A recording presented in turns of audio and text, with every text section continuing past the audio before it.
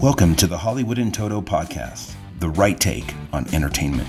The HiT cast offers a weekly look at Hollywood from a conservative point of view. Sick of media bias infecting Hollywood headlines? Tired of stars insulting your views? HiT has your back. Now, here's your host, Christian Toto. Welcome to episode 95 of the Hollywood in Toto podcast, the right take on entertainment. This week we're speaking with Brian Godawa, author, screenwriter, and film critic. He's got some really fascinating ideas about faith-based content in the 21st century, as well as some tips for conservatives who want to work around industry gatekeepers. You might just be inspired to start creating something new after our chat. This week's show is sponsored by the new Harry Potter prequel. This franchise runs on autopilot. Why bother even name-checking the title? You know, I almost turned down the chance to interview last week's HitCast guest, and I'm really glad I didn't. Anthony Cumia lost his radio job after some racially insensitive tweets came to light. Reporters, as they often do, helped transform those comments into a fireable offense. SiriusXM did the rest. But that image hung in my mind when I was offered a chance to chat with him for the podcast. I can't interview him, I thought. Why not? Would I turn down a chat with, Alec Baldwin? After all his off-screen activities? I'm certain that they dwarf whatever Cumia did that day, or any other day sometimes. What about other stars with shaky past? Should I kind of write them off too? No one's writing off Baldwin at this point. He just keeps on keeping on. You know, I didn't even know the full story behind Cumia's situation. Maybe he was justified. Maybe he just had a very bad day. Maybe he sincerely regretted things he said. Should I be part of that media machine that just wants to wipe him off the face of the landscape, despite his talent, despite his intentions? Then I started listening to his show, heard on Compound Media. That's his home base. I was shocked again. You're not supposed to make jokes like that. That's wrong. Wait, why is it wrong? I've been brainwashed into thinking certain jokes are now off limits, inappropriate. You can't say them. The same jokes I laughed at 20 years ago when I used to listen to the radio with Howard Stern and other people. They were now off limit. You can't tell them anymore. And the more I thought about it, the more I realized I've actually been internalizing what the PC police have taught me for years. So I just let go. I started laughing quite a bit. You know, when I was growing up, I remember some terrible jokes I heard on the schoolyard. When the Challenger exploded, there was a connection to our school. We made some really kind of off-color jokes about that situation. You know, humor's funny. It's sometimes just a way to kind of process really bad bits of information. I've been laughing at tasteless jokes for years. Why do I have to stop now? Why do we have to stop now? On his show, he tells the jokes that I used to laugh at. And no one can stop him because he's got his own podcast network. Now, is his show for everyone? Absolutely not. Makes me feel like a teenager sometimes with some of the sexual material, some of the lusting after women he talks about, and his crew as well. But that's okay. We can do that, can't we? That kind of material should be heard. That's what free speech is about. It's what podcasting is about. It's what the radio used to be about. That's no longer the case, but thanks to people like Anthony Cumia, it is again. And I'm okay with that.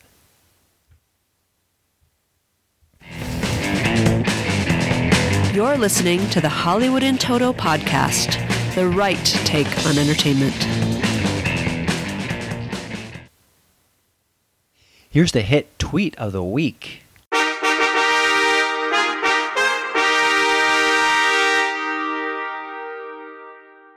Mark Hamill is woke. Just how woke Luke Skywalker? Well, his recent tweet, to my mind, broke the woke meter on Twitter. It's just science. Here's his take on how we should run politics for the foreseeable future. For centuries, men have had their chance to rule government with middling to poor results. Who's ready to let women take charge completely? Just women. I know I am.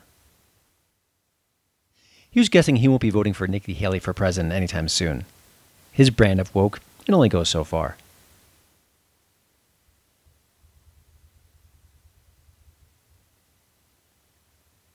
My HiT tip of the week is Bodyguard.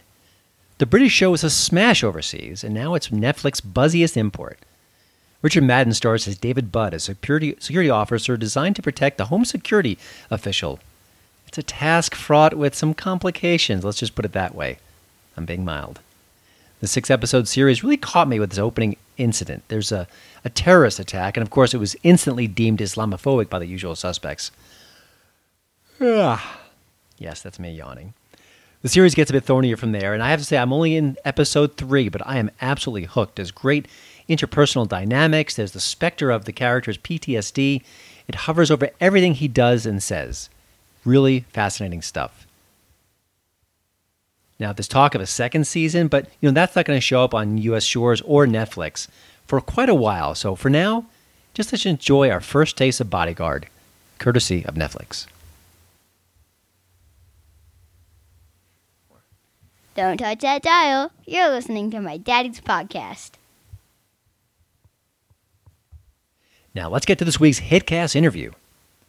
Brian Godawa loves movies. He's written a few too, including the Kiefer Sutherland thriller To End All Wars. He's also a self-published novelist, turning his back on traditional publishing houses with really sensational results. His faith-kissed stories don't follow the traditional Christian path, and he's proud to be both different and thought-provoking.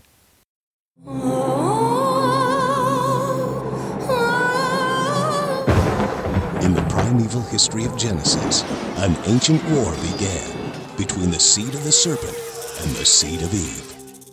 Fallen angels called Watchers begot a race of giants called Nephilim, their goal, to stop the bloodline of the promised seed. But God had other plans. Chronicles of the Nephilim is a biblical fantasy series of novels that charts the rise and fall of the Watchers and the Giants in the stories of the Bible and in between. Read all 8 novels, from Noah Primeval all the way to Jesus Triumphant. Available on Kindle and paperback at Amazon.com. Go to chroniclesofthenephilim.com and enter a world of ancient history and biblical imagination.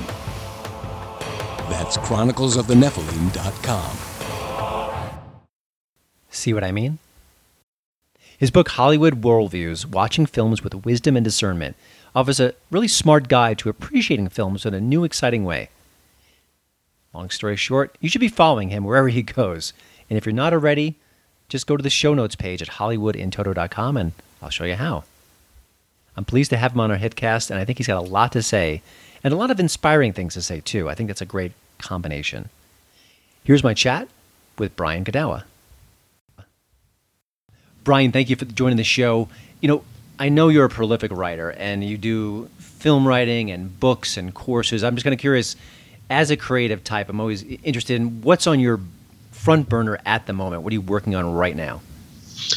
Well, I've got a couple movies that I'm working on, but unfortunately I can't say what they are. But I'm working with the producers of the movie Gosnell, so that'll at least give you a hint of the direction these guys are. I think Anne McElhaney and Phelim McAleer, the producers of Gosnell, are the most courageous, brave filmmakers in Hollywood, because they tell stories. They tell the truth to power. They speak the truth to power with their movies. And so it's an uphill battle, but they're independent filmmakers. So I'm working with them, and we got some cool stuff coming up. Sorry, I can't talk about it now, but I will contact you when we can. Okay. And I'm just fact check what you said. You're absolutely right. I've actually had Anne on this podcast a few weeks back, and those two are amazing. And the way that they approach the material is so interesting and thoughtful and straightforward, and it kind of, in a way, takes their critics out of the knees because they're not getting into the partisan propaganda games. They really just tell it like it is, and often that's the most powerful journey. Yeah, and because they have a background in journalism and documentaries, they tend to stress the factuality, even in movies like Gosnell, where you're watching this thing and you're going, I can't believe that. That's not possible. And then at the end of the movie, they show you the pictures and the videos that show you the movie was exactly spot on with the most bizarre things that were in there. And they have that mentality. He's done verbatim type theater. So he really, meaning he'll do like theater from a grand jury trial, and just have actors just recount what happened in the investigation or the grand jury trial to show you the truth, and but they do it with drama, and I love that kind of stuff. I'm totally on board, and hopefully we'll be doing some great projects. They'll be coming out in a year or so. Excellent. Well, I can't wait to hear more about that. I know you can't say it, but maybe we can reveal some information here first on the podcast.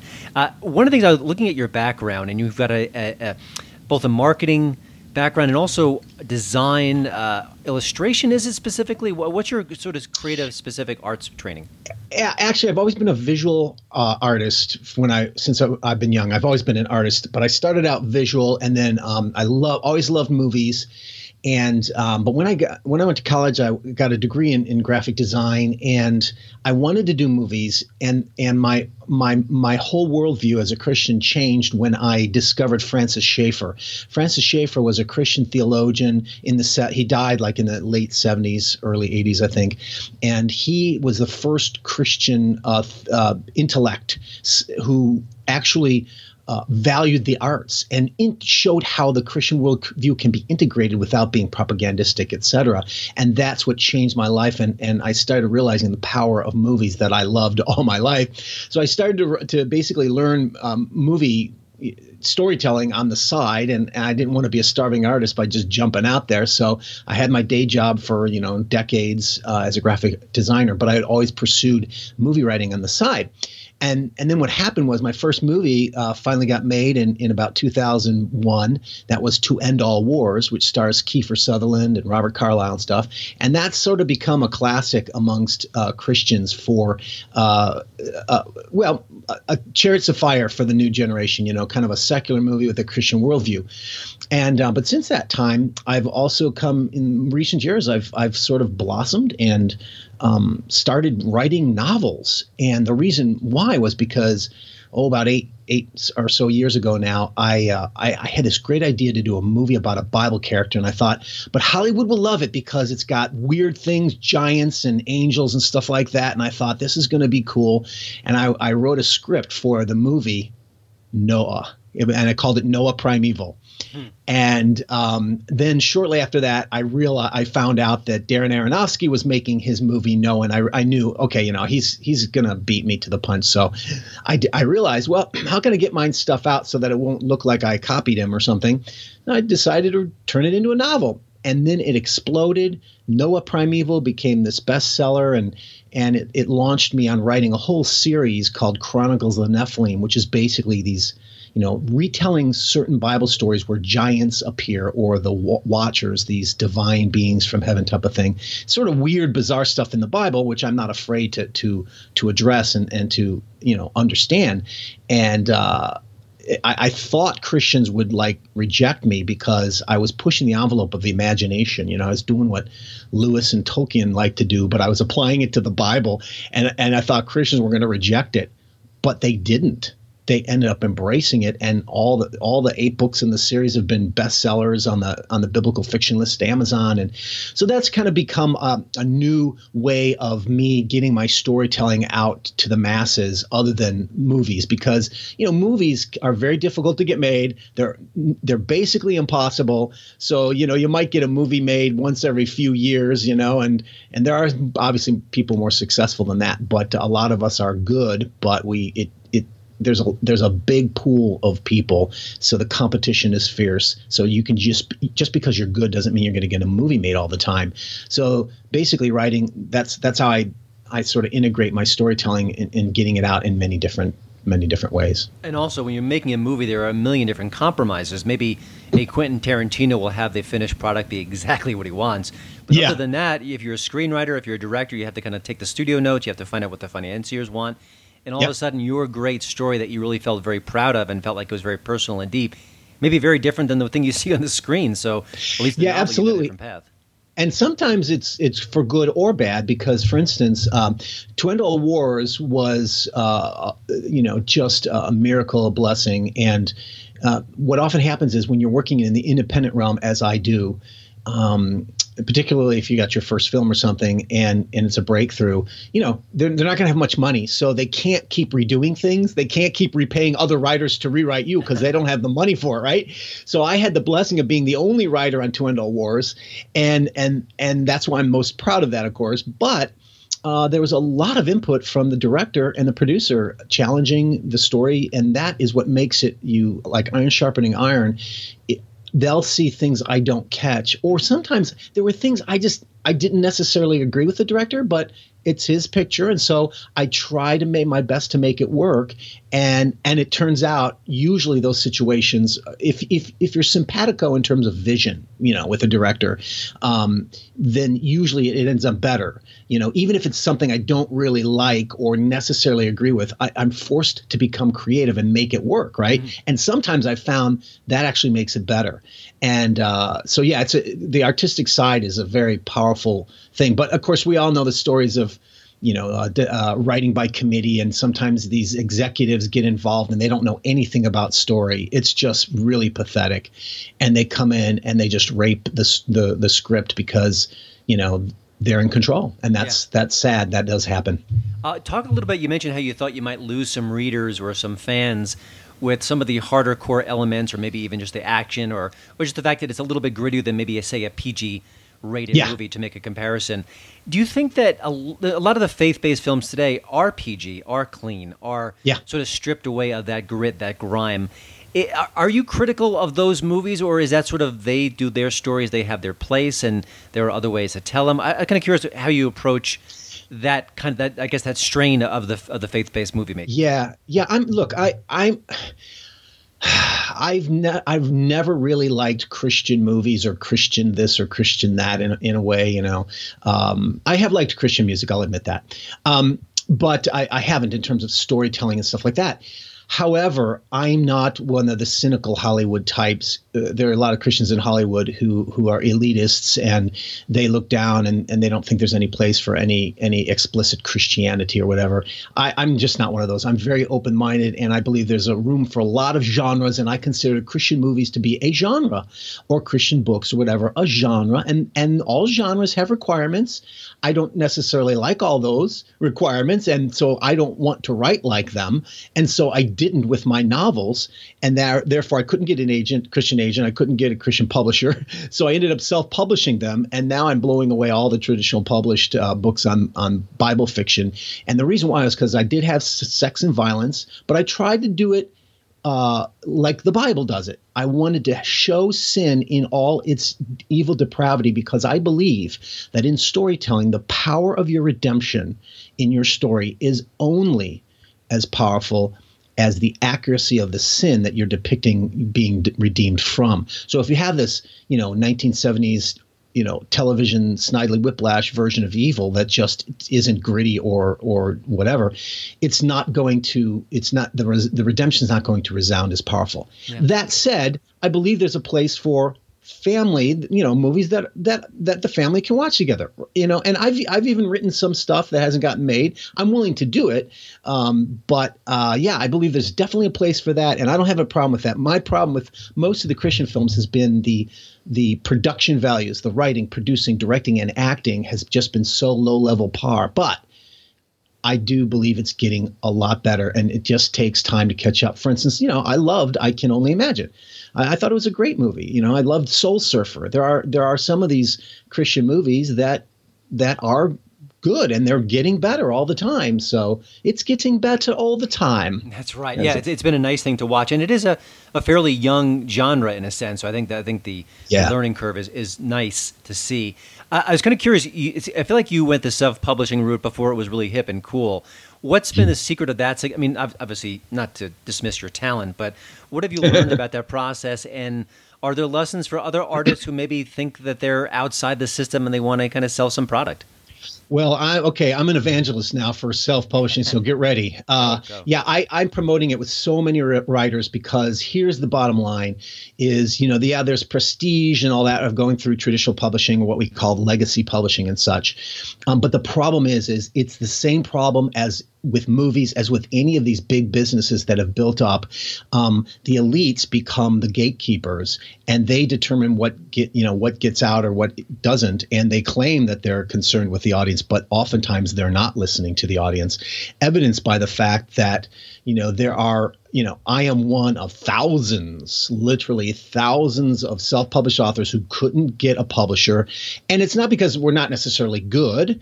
It's that a lot of times it's, no one wants to read romances now, or for me, Christians don't want Bible stories with too much sin in them or whatever, and too much violence, right? And they have all these preconceptions because they're gatekeepers and they keep you out. But what happened with self-publishing is because of Amazon, because our ability now to actually get marketed.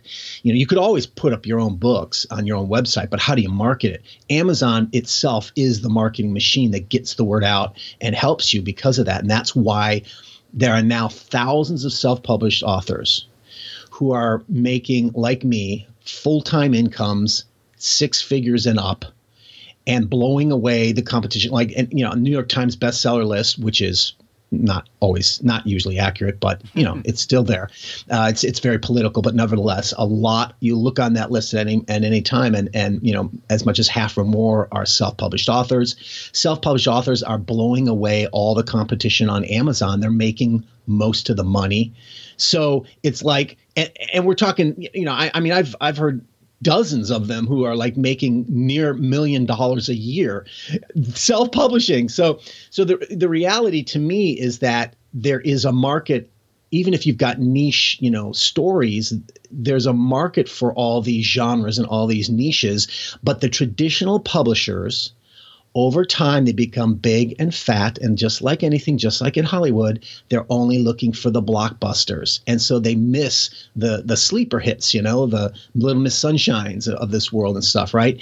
And I understand, they're driven by money, and therefore they're going to take you if you're already famous, if you're already, got a big audience or, whatever, or they see something in your background and in your story that they think they can make millions on, But there's a lot of mid-level authors now that just aren't being picked up because they're looking for the blockbuster. They need the blockbusters in order to make up for their losses because of how the costs have been skyrocketing because of the way they do business. Yeah. And it's the same thing with Hollywood, right? All the studios are pushing more towards the big blockbusters, the one blockbuster that will basically pay for the entire year. And sadly, it still works to a certain degree, but I do think over time it does collapse on itself. And I think the traditional publishing world that's already occurring. There are self-published authors who have turned down lucrative deals because as soon as you make a lot of money and become famous, even self-published, traditional publishers come after you, right? Because they want to, there's money in this person.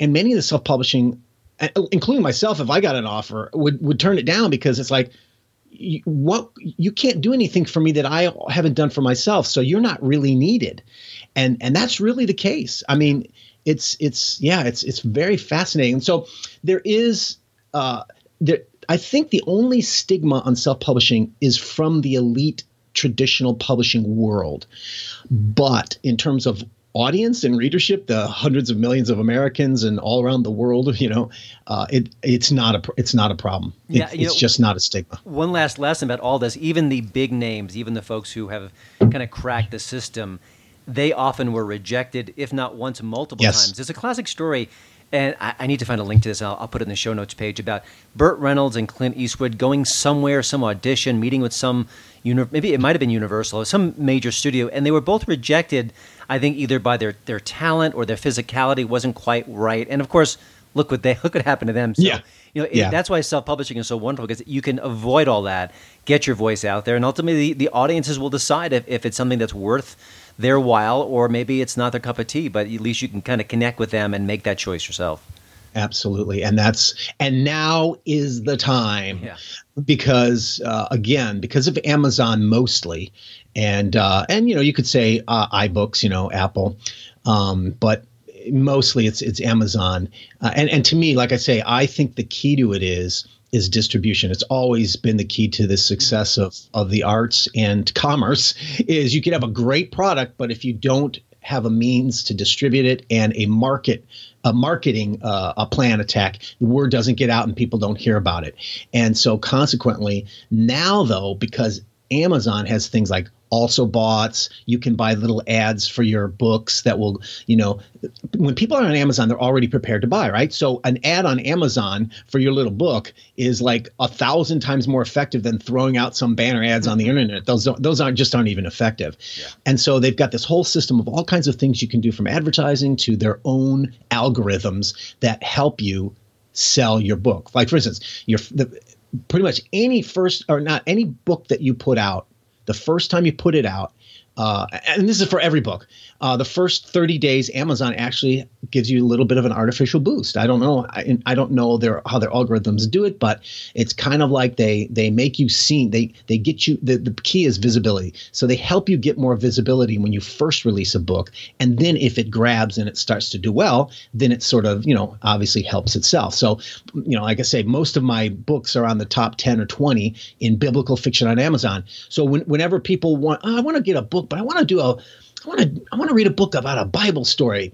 Where do I go? Well, look at the best-selling on Bible fiction on Amazon, and then that's how it sort of, once you get into those top 10 and 20 lists, it helps sell like its own sales machine, I guess is what I'm trying to say. So yeah. Well, thank God for technology, and it's just been a wonderful thing, and also social media. We're talking with Brian Godawa, author, screenwriter, film critic, and probably a half dozen more titles I forgot to mention, but there's always pressed for time. But I want to talk about movies. You're a huge movie fan. You think cinematically. I was kind of curious if you've seen anything lately that, maybe it's too pretentious to say gives you hope for Hollywood, but just maybe resonated with you that you'd like to share. Oh, man. You got me on that one. Let's see here.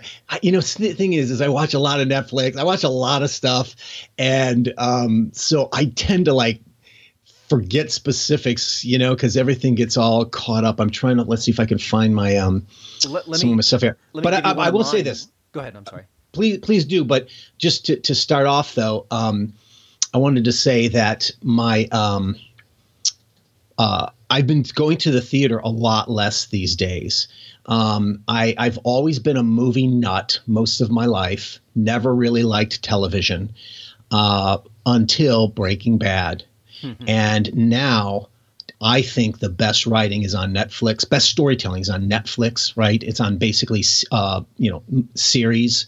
And so I'm watching so much of that. I just don't like to go to the theater that much anymore. I don't need to, It's like I just finished Daredevil season 3, right? It's like fantastic. It's got this whole, and they're not afraid to have spiritual themes in there. Like Daredevil is all about Daredevil losing and regaining his faith. I mean, it's truly amazing sometimes. I'm surprised how bold they'll actually allow viewpoints, and that's because Netflix is a lot more open to the creatives. Mm-hmm. It's challenging the studio system. So I've been watching a lot of series and enjoying series like I never have before. But Daredevil is one good example of one of the latest ones I've loved. I agree too. And just one quick point.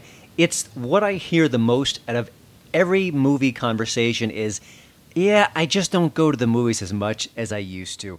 I can't tell you how often I hear that refrain. And I think it's reflected in a lot of things. I think it's sort of Hollywood actors getting very political and maybe kind of pushing people aside. But I also think, like you said, I can just stay home and watch the third season of Daredevil, have a great time, and maybe watch 2 or 3 episodes back to back in the comfort of my home.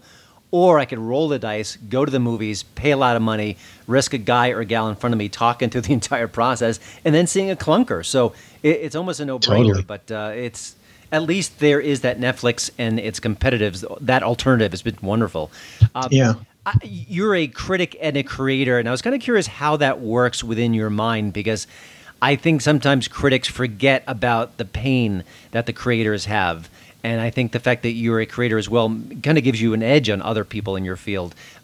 Talk about that tension. Is it tension between the two sides of you, and how does that kind of balance? Yeah, technically it is.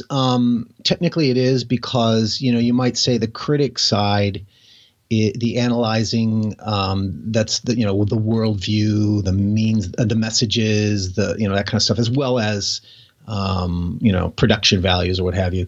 But mostly I focus more on worldview and story structure. That's sort of my emphasis of appreciation. And yeah, that's what is that? The left brain? I can't remember left or right brain, but that's the one side of the brain. And then the creative is definitely the other side of the brain. And the creative is really, it's more about almost like really working within boundaries. It's like finding the boundaries and then releasing yourself to work freely up to the edge of those boundaries. What I mean by that is, a lot of people have this, notion of, and some even artists do too. It's like, untrammeled freedom to do anything I want. And that's what true creativity is. And no, that's actually narcissism. And in fact, the greatest works of art in history have all been restricted by boundaries, whether it's Michelangelo's, the popes or whatever who forced him to paint the Sistine Chapel, and it needed to be exactly what they wanted, but he painted it greatly within those parameters, right? And so, it's that kind of a thing. And so for me as a storyteller, I love boundaries, whether it's budget or whether it's we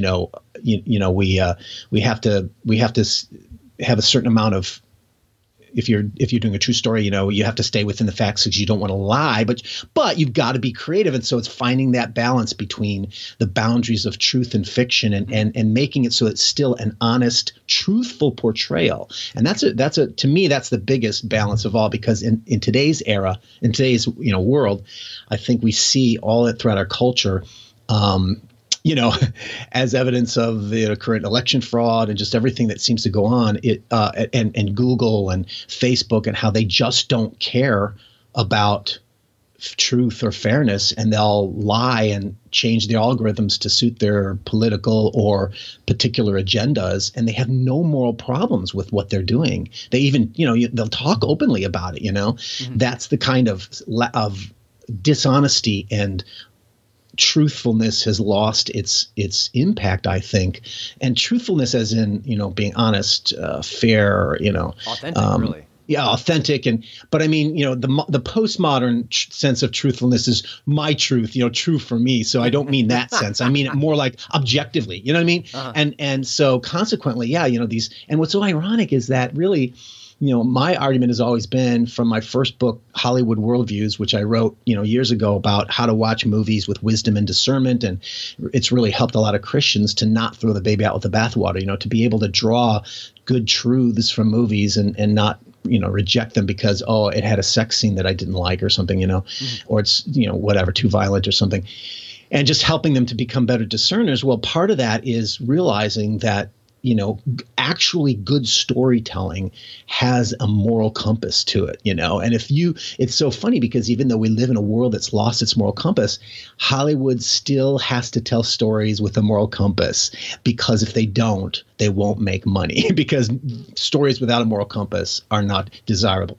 Classic example. Yeah. Now, look, I'll admit that there are some that break the boundaries, like, for instance, Game of Thrones, right? So Game of Thrones is this nihilistic world that it's very depressing. It's a very well told story, but I think that even that story, at least I haven't read the books, but I can say that even in that world, there still has to have some morality, right? I mean, the first season, everyone was just like, when Ned Stark gets killed, it's like, to me, I'm almost like, I don't want to watch it, And then the rest, I kept going because it's good storytelling. And it's partly my job. And, I'll admit I like sometimes the darkness, but if it just continues on without any hope of redemption or any goodness, I can't stick with stuff. But what happens? Jon Snow, he gets resurrected. He becomes the new good guy. I don't know what's going to happen to him, and he struggles. But the point is that even Game of Thrones has this little bit of light that has to be there, or otherwise it would just, people wouldn't want to watch it, Yeah, and even like Walter White from Breaking Bad, even though he did a lot of awful things, he in his mind was thinking, I need to protect my family and prepare them for when I'm gone, after I die. And that was his motivation, even though he did some, along the way. Absolutely. One of the arguments that I made at the time was, I think that what it was it was a tragedy. And if you understand, if you know classical storytelling, comedy has an up ending, tragedy has a down ending, right? But the truth is that tragedies are actually moral stories, because what tragedies are is they show you how not to be by showing the negative consequences of behavior or values. Mm-hmm. So, you watch Othello or whatever, Hamlet, you see them because they refuse to discern what their personal flaw is. It leads them to destruction. And that is it's a reverse version of positive morality. It's what Aquinas called the way of the negative, right? It shows you this is what happens if you don't live according to morality. And I think that that's ultimately what Breaking Bad was. And that's why it was so powerful, because we all knew it. And we all knew he deserved to die in the end. My big complaint about that was his death was too anticlimactic. It should have been a lot bigger. Like, how you have the guy falling from a cliff or a great height or something. Look, I'm not saying he should have done that, but his death was just a little bit too simplistic, and it needed to be more grandiose for us to feel the catharsis of seeing justice done on this guy. And by the way, here's another thing. When I first started watching Breaking Bad, it was a transforming moment in my life, even as a storyteller, because by the third episode, Walter White watches Jesse, I think whatever his name is, Jesse is his helper. He lets his girlfriend die in her vomit. And I turned off the show and I stopped watching it for like months, until I started hearing other people talking about ramifications down the road and things. And I started going, okay, I'll give it another chance. I started watching it. And I'm glad I did, because my point at that time was, what happens is, if you have a hero do truly despicable, evil things, then he's no longer desirable to root for, unless there's something redemptive in his character, or is there redemption offered?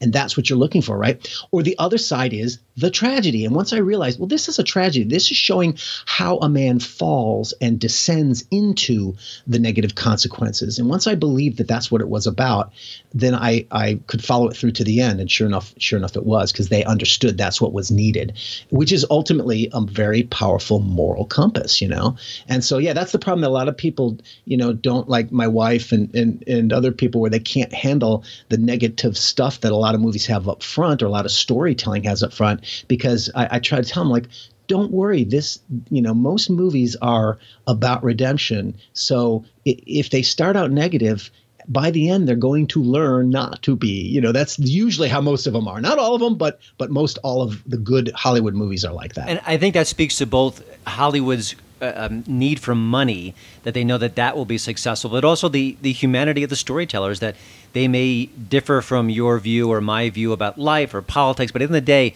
there's sort of their inner humanity can't help but peek through. But Brian, I love these insights, and if you want to get more insights just like them, you could visit Godawa.com, and that also has a lot of links to your different books and projects and all the things you've got going on at any given time, including the Chronicles of the Nephilim, also the Chronicles of the Apocalypse, and your brand new book, Judgment, Wrath of the Lamb. That comes out later this month in November. So, Brian, thank you so much. I want to talk to you again, and certainly about that upcoming movie project. You've kind of whet my appetite, and I appreciate your time. You bet. Thanks for having me, Christian. Well, thanks again for listening. Don't forget to check out HollywoodInToto.com for both the show notes and, of course, the latest entertainment news. Please follow me at Twitter at HollywoodInToto. And we'd love it if you leave a podcast review over at iTunes. See you next week.